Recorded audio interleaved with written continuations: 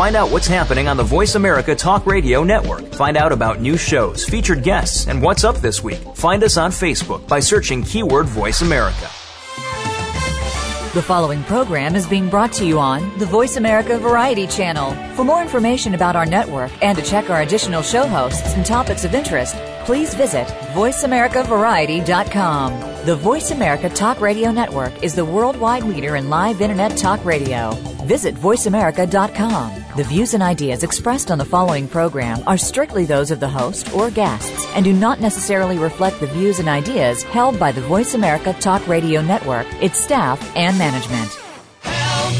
I need somebody. Help! Not just anybody. Help! You know I need someone. Help! Welcome to Family Caregivers Unite with Dr. Gordon Atherley. Family caregivers don't have to be alone in their experiences. You will hear from experts and other caregivers facing the same issues that you may be facing. Now, here is your host, Dr. Gordon Atherley. Welcome to Family Caregivers Unite. This is Dr. Gordon Atherley, your host. I'm a physician trained in Britain, living in Canada, and who's worked in the US. Since retiring from medical practice, I've become an activist for family caregiving.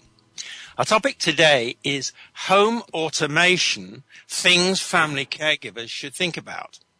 Our guests are Terry Da Silva and Alan Majer. Both are entrepreneurs who create electronic applications for home automation to support caregiving in the home and family caregiving generally. They're both experts not only in the benefits, but also in the risks of home automation. Now, first of all, I'll introduce Terry. Terry is an entrepreneur, electronic engineer, inventor, and businessman. He holds a master's degree in electrical and electronic engineering.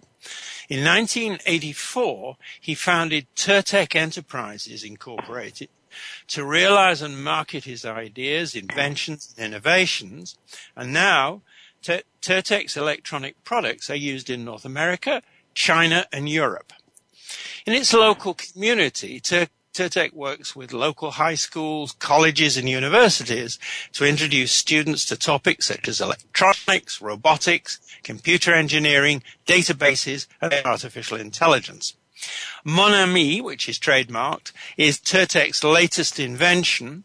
This has the revolutionary potential to impact society by improving the quality of life for seniors, people with handicaps and their family caregivers, and to provide a platform for active aging. Now, Alan Majer is the founder of goodrobot.com. He's always been interested in how science, technology, and society intersect to shape our future.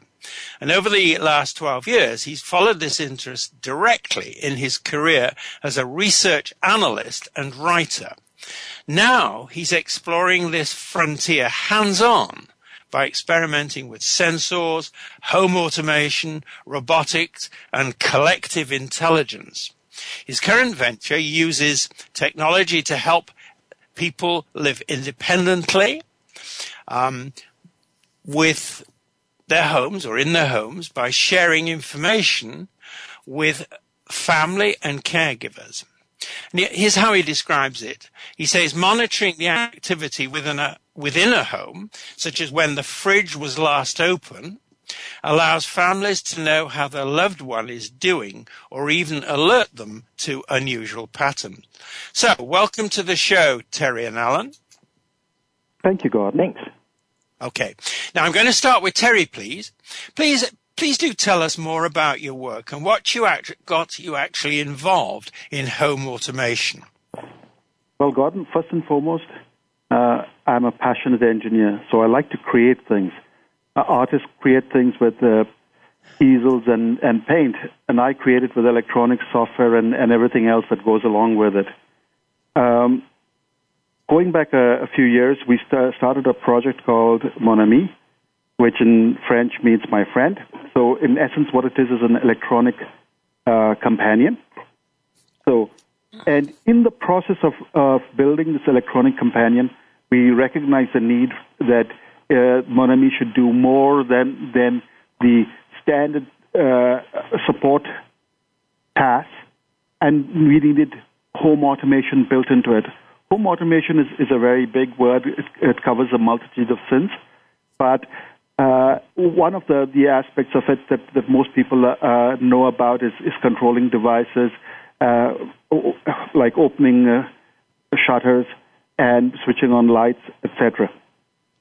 So all of that is fine as long as it fits within a home.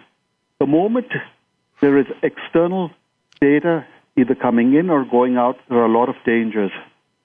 And as you are aware, we jointly, the three of us, have created, under your guidance, Gordon, the guideline, which we are going to refer to from time to time. And this guideline is a very, very important and a fundamental aspect of what we think home automation should use as a reference point. Great. Now, as you said, we'll come back to the idea of the guideline. But first, I'd like to ask Alan, please, you tell us more about your work and what got you involved in home automation.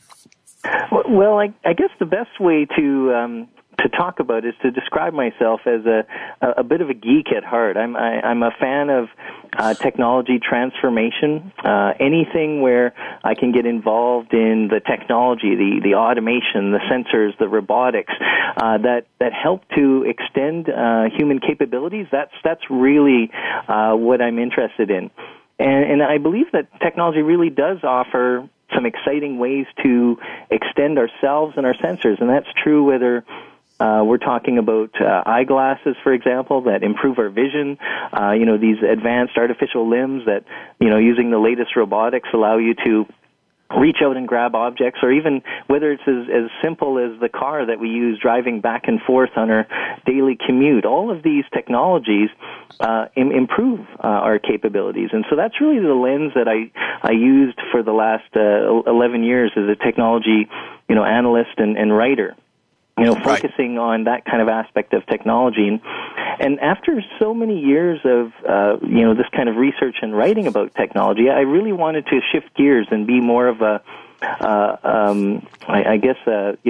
builder of technology rather than just an observer.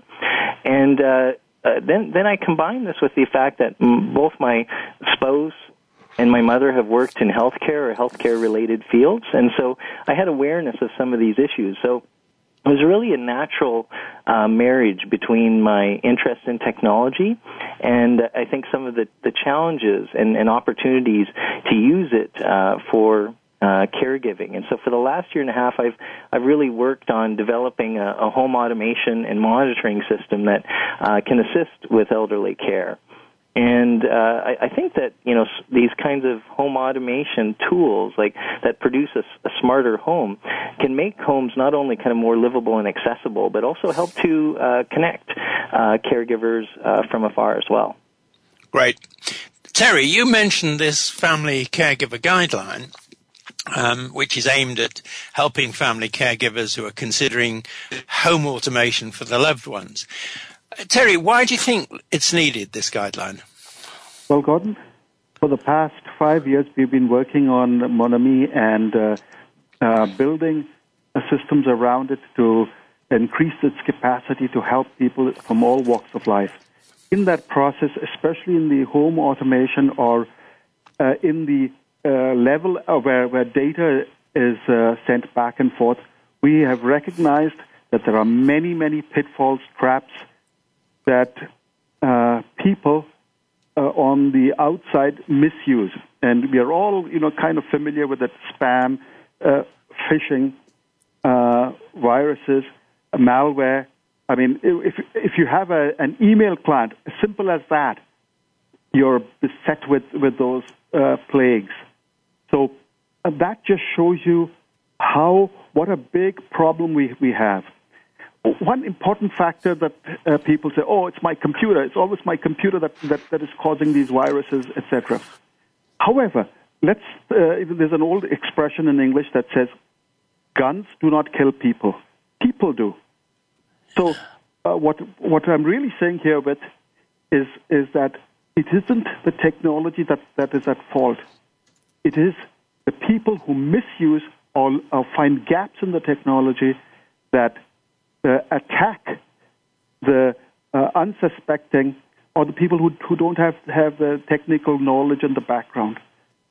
Therefore, it is of utmost importance to have a guideline that the people who build home automation systems and the people who purchase it and people in the who are responsible for the security and the welfare of the citizens have a defined standard by which they can benchmark the applications and the equipment and verify that everything meets certain standards. We're going to come back to all of those points, Terry. Thanks for making them so clear. Now, Alan, how do you see the Family Caregiver Guideline helping family caregivers who are thinking about home automation for their loved ones? How will it help them? Well, I think home automation is really a tool for caregivers. And so like any tool, you want to ensure that it's used properly. And that's doubly important when the tool is used to help somebody that you love, and especially when that person is in a potentially vulnerable situation. So that's where it's really helpful, I think, to have some guidelines. And because caregiving involves all kinds of, sensitive personal issues, whether it's, your freedom, your ability to make decisions, questions about, dignity and privacy, all of those things come to the fore. And there's a lot of trust and responsibility that gets placed in the hands of a caregiver. So I think, home automation, because it's an extension of ourselves, we have to treat that responsibility carefully. And a home automation system can actually magnify some of these issues because there's a lot of difficult and sometimes unspoken issues that a home automation system or any other kind of tool that you bring into a home, suddenly these things become explicit and obvious. So, for example, they communicate the fact that maybe you're worried about, the safety of somebody in their own home. It communicates the fact that, maybe I'm not so sure that they're able to look after themselves at the way that they used to, or even I may be being told that, a relative that I'm looking after is okay, but, you almost want assurances that they're okay on a daily basis. So it raises a lot of difficult questions, and I think a guideline gives a structured way to understand and communicate and work through some of these, challenges or opportunities offered by a home automation system, while at the same time really, respecting and kind of ensuring that it's used safely and appropriately in a way that reflects, someone's safety, dignity, and privacy of the person they're caring for. Great. Now, we have to pay our rent. It is time for us to take the short break. This is Dr. Gordon Atherley, and my guests are Terry De Silva and Alan Majer. You're listening to Family Caregivers Unite on the Voice America Variety Channel. Please stay with us. We're coming back.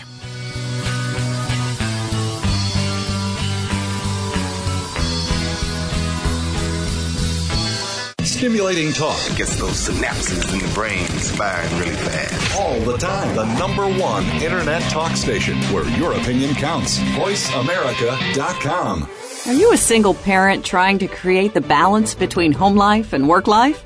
You may be running a successful business, but how are your relationships with your family and children? If you're one of the thousands of people trying to juggle it all, tune in to Straight Up with Chris, real talk on business and parenthood, hosted by Chris Efesiu. Chris is the portrait of the success story, coming to the U.S. with no language skills, founding and growing several businesses, while raising his daughter from age 7 to adulthood as a single dad. Listen every Thursday at 6 p.m. Eastern, 3 p.m. Pacific on Voice America Variety. So are you connected to the meaning of your life? Are your relationships and career satisfying and fulfilling? How about your parenting? Are you feeling some challenges there?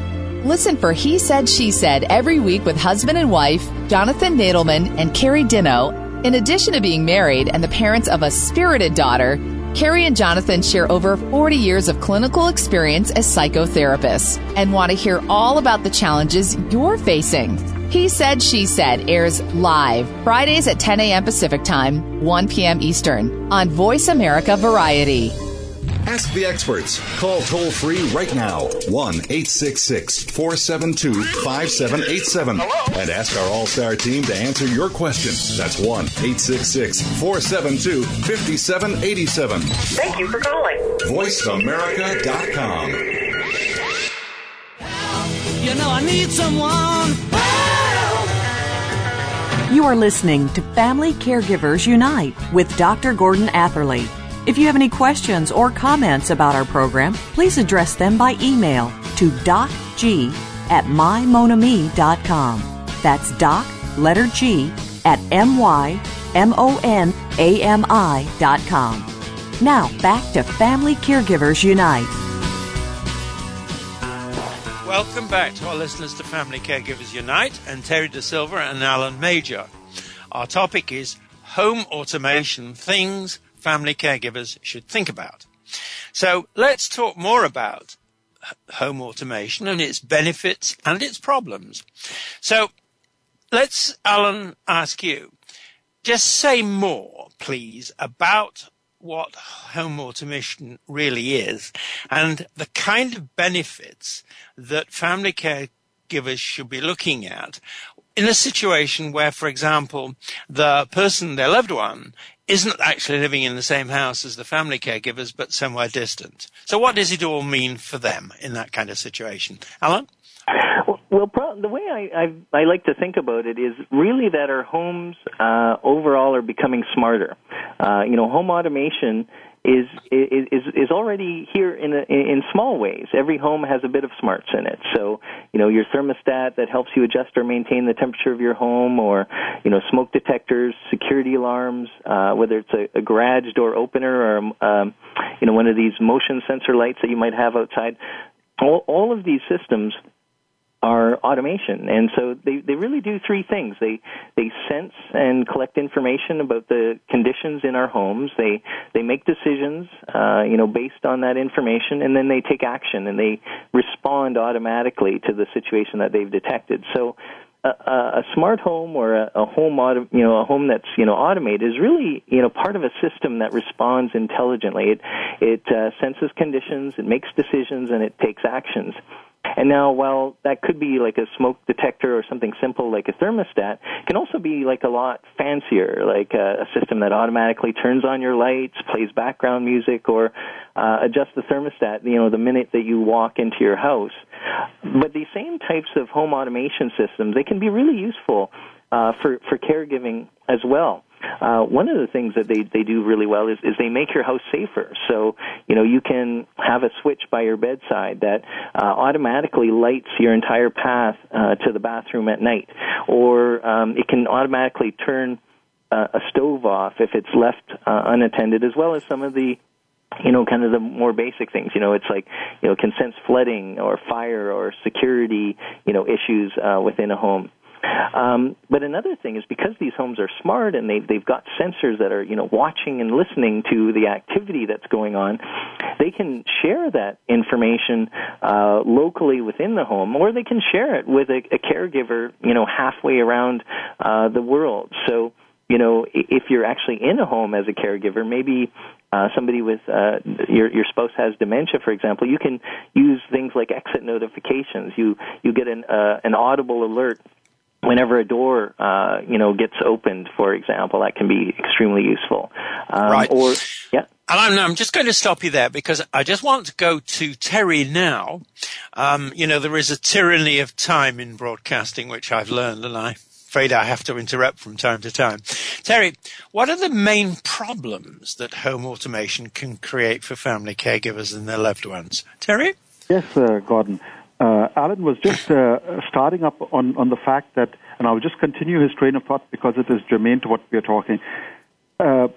The moment you have connectivity outside the home, that's when the problems take place. When the lights are in the home and the path opens up at night when you're going to the washroom, that's not a problem. But the moment there's communication that takes place from inside the house to outside and vice versa, that's where all the problems take place. Okay, the issue is that there are many people out there that are vicious, who will do their best to come in and steal in more ways than one. So one has got to preserve the dignity and the security and the safety of what's going on. Take, for example, if there's a camera inside the home. It is absolutely wonderful for a caregiver from the outside to view, to see that the person being looked after is safe. But unless proper precautions have taken place, there are crooks out there who would misuse that information, A, to find out if the person is alone, B, to create problems. Just think about simple home automation. In the past, when there were cheaper garage door openers, you could open up your neighbor's garage if you found the right code. Similar to that, the infrastructure that the cameras, etc., have become better, but they're not perfect. So the big problem that we have is unless there is a technically competent person installing and who is aware of things like the guideline that we are discussing, they might not put in the right factors to ensure the privacy, security, dignity, and all the other things that are important to prevent outsiders from attacking the home. Right. Now, Alan, this guideline that we're talking about, it obviously, as you both said, it's intended as a source of information for family caregivers.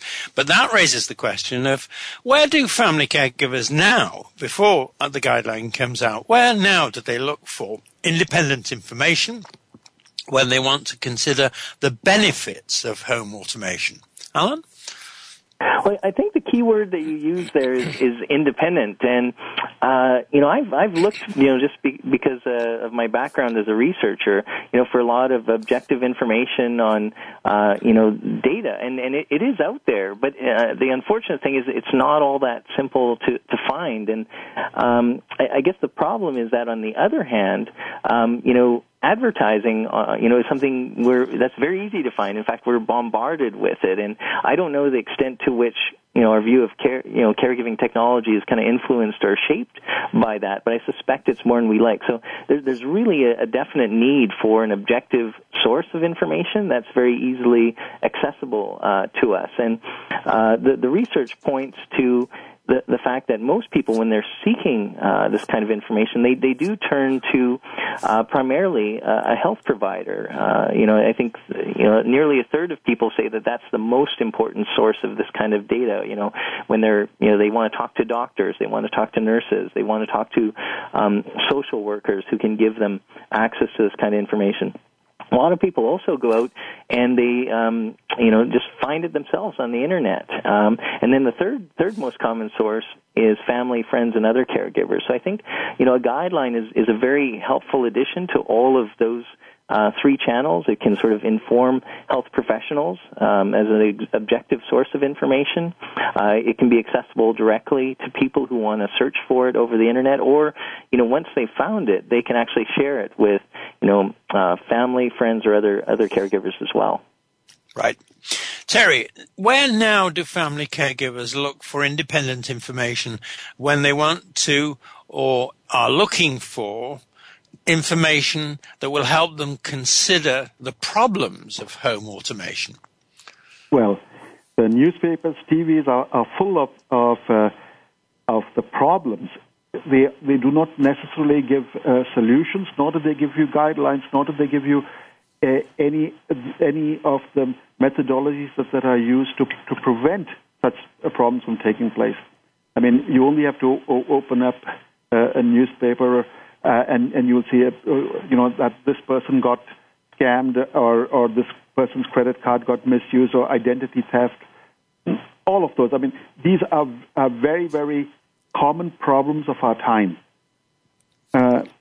What is happening here is we are together creating this guideline, and we believe that people should go to certified groups, like Alan mentioned, the healthcare groups, but in particular, people who are focused on bringing good to their family caregivers.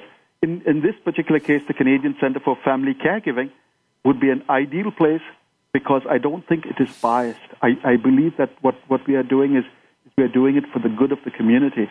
So we don't have an axe to grind. So, and if you take a look at the guidelines, you will see that it is meant for a whole group of people that would benefit from it. That's very interesting, Terry, and I'd just like to take it back to Alan. You know, both you stressed independence, and Terry is really stressing the same thing.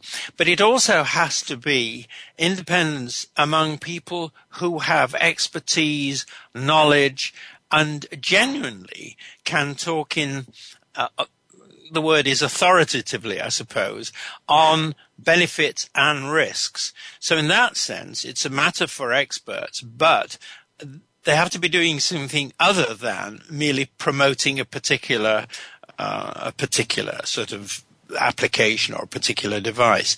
Now, Alan first and then Terry, just very quickly, do you agree with what I just said, or have I gone a bit too far? Alan? No, I think that makes a lot of sense. There is the health expertise that's really important, but there's also some technical expertise as well. And so when you want an objective picture, you want that complete picture.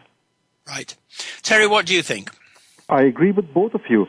I believe that we have different domains of knowledge. The healthcare people are looking after the health and well-being of the people that they are looking after. The technical world is a totally different domain, and unfortunately, it does not always look after the well-being. It looks after the well-being of the technology. So it becomes important to have a body that is looking after both sides of the coin. Right. And that's the aim, we hope, of the guideline. Now, again, I'm afraid we have to pay our rent. This is the short break time. This is Dr. Gordon Atherley, and my guests are Terry Da Silva and Alan Majer. You're listening to Family Caregivers Unite on the Voice America Variety Channel. Stay tuned. We're coming back.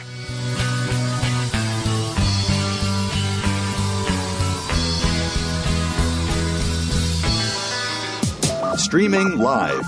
The leader in Internet talk radio. VoiceAmerica.com. What does a visual workplace mean to you? How does it contribute to operational excellence? And what steps do you take to put it powerfully in place? Listen to The Visual Workplace, work that makes sense, to find out. Each week, Dr. Gwendolyn Galsworth, visual workplace expert and award-winning author, shares tools and strategies to help you make the workplace to speak at a glance without saying a word. Learn to work safer, faster, better, and at far less cost no matter what business you're in. Tune in to The Visual Workplace every Tuesday at 4 p.m. Pacific, 7 p.m. Eastern on Voice America Business. If you want to understand more about your health, sexuality, and so much more, tune in to Hot and Healthy Sex Radio with host Jenny Friend. Jenny will look at sex and sexuality from a practical, scientific, and human perspective, explaining not just the how, but the why. We want to hear from you, too. Tune in to Hot and Healthy Sex Radio, live every Monday at 9 a.m. Pacific Time. That's noon Eastern Time on the Voice America Health and Wellness Channel. It's good for your health, your sex life, and your well-being. Talk, talk, talk. That's all we do is talk. If you'd like to talk, call us toll-free right now at 1-866-472-5787. 1-866-472-5787. That's it. VoiceAmerica.com. You know I need someone. You are listening to Family Caregivers Unite with Dr. Gordon Atherley. If you have any questions or comments about our program, please address them by email to docg@mymonami.com. That's doc, letter G, at mymonami.com. Now, back to Family Caregivers Unite. Welcome back to our listeners to Family Caregivers Unite and Terry Da Silva and Alan Majer. Our topic is home automation, things family caregivers should think about. Now, let's explore the risks of home automation that the family guideline will particularly help family caregivers understand. So, Alan, first of all, we're all agreed that the family care guideline will cover at least some of the most important risks that home automation brings to family caregivers and their loved ones. So what are those most important risks, do you think? Well, Terry's covered a lot of them, particularly some of the risks in which information could be misused, or somebody outside of the home or outside of the caregiving situation might want to access it. But I guess there's other limitations as well, and I think it's like any tool. It's got its risks, it's got its limitations, and the kind of tasks that it is or it isn't suited to. So it's important that it gets used properly. And so if I put myself in the shoes of someone who is, maybe dependent on a caregiver, I think there's three main areas that I'd probably care the most about. And the first is that a system should work safely and reliably. It should send information when it's designed to, or turn things on and off when it's supposed to. And the risk mitigation should be in proportion to the sensitivity of the task or the potential harm about it. And, on one level, it's not a big deal if a burned out light bulb prevents a light from turning on. But it's a much bigger deal if my smoke alarm system didn't detect a fire. And I think as these systems get more sophisticated and they're designed to address more sensitive tasks, the potential for harm also increases. So a really good example of that was in Alberta, where nurses actually incorrectly they programmed a machine to dispense 4 days worth of cancer medication in only 4 hours, and it killed the patient. So we have to be very, very careful of the way we start to use these automated systems. I think the second thing is privacy and dignity. We have to ask, does the system share more information than I want it to? Like, who gets to see that information? And the issue of control and consent is extremely important. Does it reflect, what my wishes are? Does it respect, what I would like to happen? And so I think, the bottom line or the acid test for this issue is really, does it empower rather than limit the person that is using the system?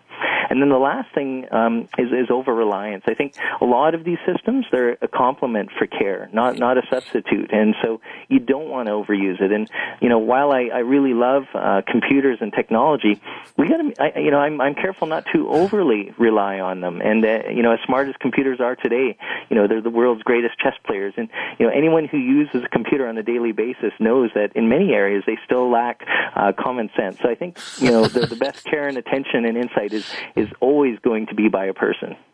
Got it.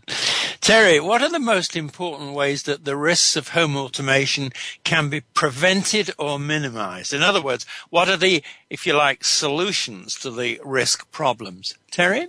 Yes, thank you, Gordon. There are several. First we've got to examine what kind of data is being transmitted or received. If it's video, one has got to ensure that first and foremost is consent. Number two, and that there are windows and that is not on all the time, and it is that there is a certain amount of password protection. The channels on which it comes should be encrypted. If it is data, then the information itself has got to be encrypted very securely. One has got to be cognizant as to where it is going to be stored, how long it is going to be stored. Just as an example, when somebody goes and puts a stupid comment up on Facebook, what one does not realize is that it is there forever. Once it leaves you, you have no more control of it. You can't delete it. You can't do anything because the backup servers back up the backup servers, which back up the backup servers. So how are you going to trace where that data is going? So for us, home automation people, we've got to ensure that the information that goes out is not only encrypted but has got a time to live, after which it kind of implodes. Right. The other aspect about it is to send the data anonymously. That is, there are no particular identifiers saying that this is, Terry De Silva's information, because that can be misused. However, if they gave me an account number, that would be permissible. So then the other part about it is that collection of the information has to come in with the consent of the people whose information is being collected. Other parts about it is sharing that information. Sharing information is a big danger by itself, because when you're taking that information and there are people who take that information and sell it and make a lot of money. And again, the issue of anonymity is an important factor there. So overall, one has got to weigh all these factors into the equation and see that there is a checklist that the organization or the installer or the family member who's having this installed has got as a reference and follows through. Right. Now, Alan, we've been talking about some pretty complicated stuff, but family caregivers themselves, what can they do to minimize the risks of home automation? What can they do? Well, I guess that one of the most useful things a person can do is sort of put yourself in the shoes of the person that you're caring for and ask what they would want. I really think the golden rule is the way I like to think about this. And the best way to do that is to actually, try it yourself. And I've been living with, in my home with a home automation system for some time now. And just doing that has taught me a lot about the kind of data that I'm personally comfortable with sharing publicly. So, for example, it's not a big issue for me personally to share, the fact that my fridge opens 31 times a day, or lights going and coming and going, and motion sensors, and even my plumbing. But on the other hand, everyone draws a line somewhere. A lot of people don't want a motion sensor in their bedroom, or other kinds of data that they consider more private. And so, getting a sense of what you as an individual are most comfortable with sharing, I think gives a better idea of how that kind of data should be used. And that's where I think discussing it with the person that you're caring for, especially in hypothetical terms, well in advance of when you might actually purchase or use a system, is so important, because you need to know how they feel about it. Their perception of the trade-offs, maybe some of the benefits, and what kind of data and information that they consider private, because that makes you better equipped to make those kinds of decisions when the time comes. It's not about guesswork, and it does vary dramatically by individual. So you need to understand what their wishes are. Right. And, I'm just going to go to. Sorry, keep doing this to you, but I'm going to go to Terry. Just to ask this question. Makers and suppliers, because he's a maker and a supplier, and there are a lot of them around. What can they do to minimize the risks of home automation? What are their responsibilities, do you consider? Gordon, the problem with home automation is that there is no certification for the types of problems that we are talking about. There's, electrical certification, there is FCC for certification, radio frequency certification, but nothing that affects the privacy and the protection of the people where this equipment is going to be put in. So what we need to do is have a set of standards, and when the buyer goes in, caveat emptor, buyer be aware. So when the buyer goes in, he has got a set of guidelines to say, have you met this? Have you met this? Have you met this? And if it's, let's say, a PC-based system, ensure that the firewalls are in place. Look at the rules of those firewalls.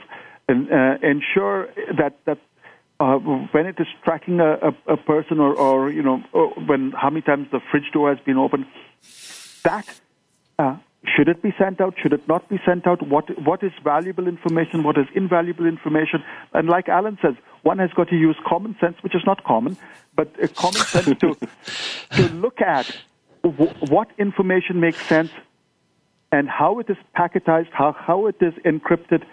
And we believe that the guidelines would form the basis by which this examination could take place in lieu of having a standard, in lieu of having a body like CSA, which at this point in time may not have the expertise to take care of this set of problems. And then a further connection to that would be having the Commissioner of Privacy, the police, etc., participate in this venture, because at the end of the day, these problems end up on the ILAP, and at that point in time, they don't know what to do.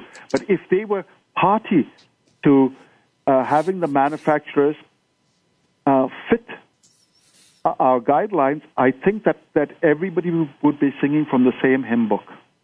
Very important point. I'll come back to you about that in due course. Now, once again, time's flying. It's time to take the break. This is Dr. Gordon Atherley, and my guests are Terry De Silva and Alan Majer. You're listening to Family Caregivers Unite on the Voice America Variety Channel. Stay tuned. We're coming back.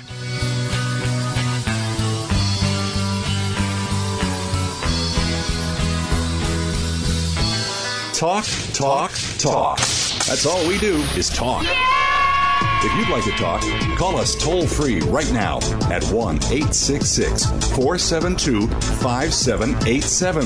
1-866-472-5787. That's it. VoiceAmerica.com. Tune in for encouraging and motivational stories every week on Minding Your Business, Living Life Beyond Invisible Barriers. Your host, Dr. David A. Blender, brings together guests from all walks of life who not only have found personal and professional success, but who are committed to help you achieve success. Each week, and with each story, we strive to change the world a little bit at a time.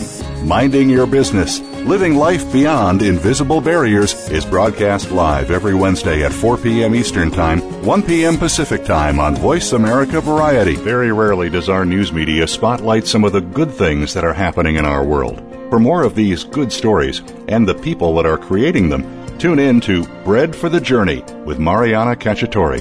Whether these good acts stem from personal tragedy or just a desire to help out and make this a better world in which to live, you'll find inspiration in every week's program. Connect with those that are doing something great for a change. Listen for Bread for the Journey, Saturdays at 9 a.m. Pacific Time, noon Eastern, on the Voice America Variety Channel. Talk, talk, talk. That's all we do is talk.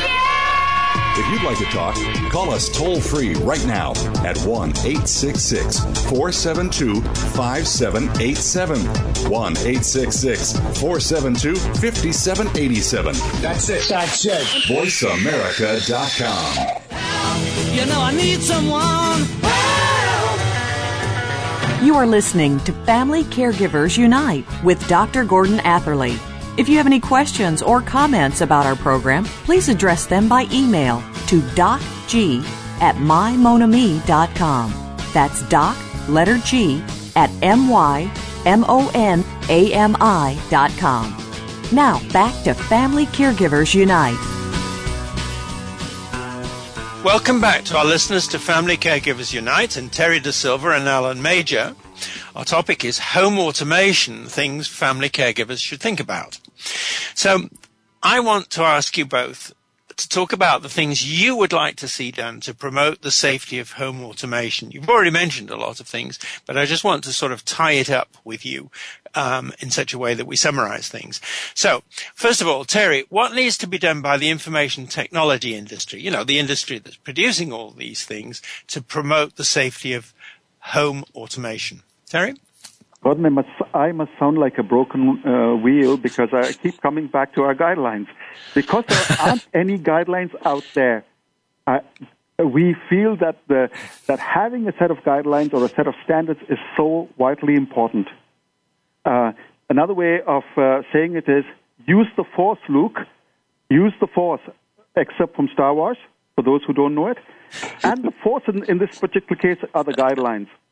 If you have those guidelines, it will be much harder to install equipment or have purchase equipment that would not meet the safety requirements as outlined by it. The second part about it is have experts check out the system, ask valid questions about the technology, not only from the buyer, but from people who are using the equipment. Also, keep checking on it from time to time to verify that it is performing up to mark, not only from its functionality, but from the data aspects of it. Right. Alan, what needs to be done by the health system and health professionals to help family caregivers understand the risks as well as the benefits of home automation? Alan? Well, I think these are a key stakeholder just because health professionals are the number one source that people turn to when they're seeking information. So these professionals really need to be ready for the questions that people are already asking them, and help caregivers make the most of home automation or any other kind of technology with the potential to assist them in caregiving or the potential to cause harm if it's used incorrectly. So, like myself, like many people, I really like to be able to rely on my physician to give me the no-nonsense, version of the facts. Whether that's, hey, you really have to finish up those doses of antibiotics, or, that poison ivy has just got to run its course. Like, I want somebody who can, give me the same kind of advice about, technology. Say this is useful, this is not, this is the cases where you might want to use it, this is the risks you need to be aware of. And I think the guideline is a really good step in that direction. And, especially when it starts to get based on a body of research that, tells us this is how, it affects outcomes. This is how it can contribute to care or cause problems. And these are the best practices for how you should use it. I think that, understanding that, and also, professionals who are aware of how home automation fits into the potential portfolio of care delivery tools and options, I think that's very, very useful. Terry, last question for you. Same question is going to Alan in a moment. What's your message to family caregivers who are considering home automation? Terry? Gordon, I would tell them all, yes, go for it. The simple reason is it can take a load off the caregiving burden. We know that through the use of Mon Ami out in the field, how much it has helped not only the caregiver, but the person being looked after. Actually, the Aussies have got such nice words for it. The caregivers are called carers, and the people being looked after are called carees. So using those two terms, the carees have got a new lease on life, and so do the people, and so do the carers. So technology is wonderful and would be, if installed properly, used rightly, and checked out, it is a great boon for all concerned. Alan, same message, same question. What's your message to family caregivers who are considering home automation? Well, I think this is a really interesting time. As I said in the beginning, I'm interested in, technology transformation, and I see a lot of potential here because there's a lot of assumptions about how care in the home is actually delivered, and I think some of those assumptions are starting to change.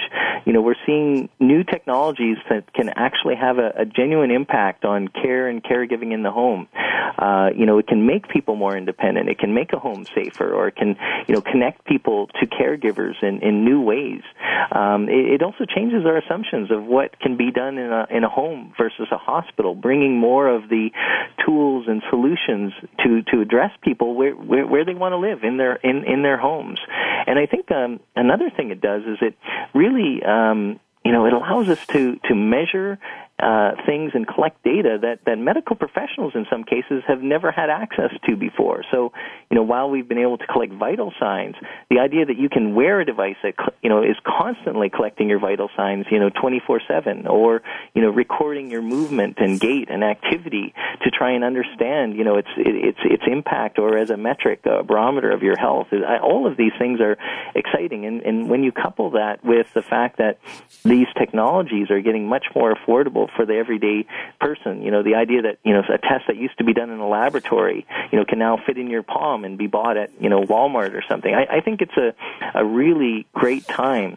And so it's also a good time to build awareness, I think, of some of the potential, but also to make sure that people have access to the information they need to use those systems effectively and appropriately and ethically as well.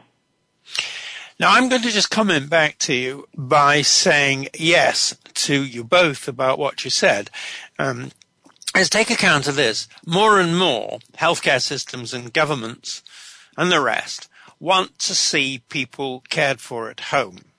Their reasons are simply saving money, just to be very brutal about it, but nonetheless, people want to be at home and families want to look after their people. And so the idea of technology like home automation that helps them, makes their job easier, that relieves some of the stress for them, that makes them feel that the quality of care that their loved ones are receiving is as good as it possibly can be, and perhaps not at least as good as they would get in hospitals, and probably a good deal nicer to get in your own home than in a hospital ward. So all of that adds up to the opportunity for home automation. But as you both have made very clear, the home automation has got to do the job properly, it's got to do the job reliably, and it's got to do the job safely, which I guess is what we are wanting to encourage with the work we're doing with this guideline, because we feel that the technology is worthwhile and it's important to people who really matter, but the people who really matter are trusting us to get it right so that it's safe and all the rest. So I wish you both every success in what you're doing, and I'm going to keep you working on the caregiver guideline. Now, I want to say thank you to our listeners, and I want to say a big thank you to Terry and Alan, because you are experts, you are entrepreneurs, you've got a real understanding of the technology, but you nevertheless are making the point that the safety and reliability and all those other things have to be looked after if it's going to be a product, and I'm putting words into your mouth maybe, that you're proud of and feel that you want to sell because it's the kind of thing that you would like to see your own families use or buy if the need ever arose or is arising now. So all of that says go for it. Now, I'm going to, unfortunately, very welcome. Unfortunately, we have to close the episode, but next time we're going to be talking about snoopers and family members' privacy. So to our listeners, please join us, same time, same spot on the internet. Talk to you then.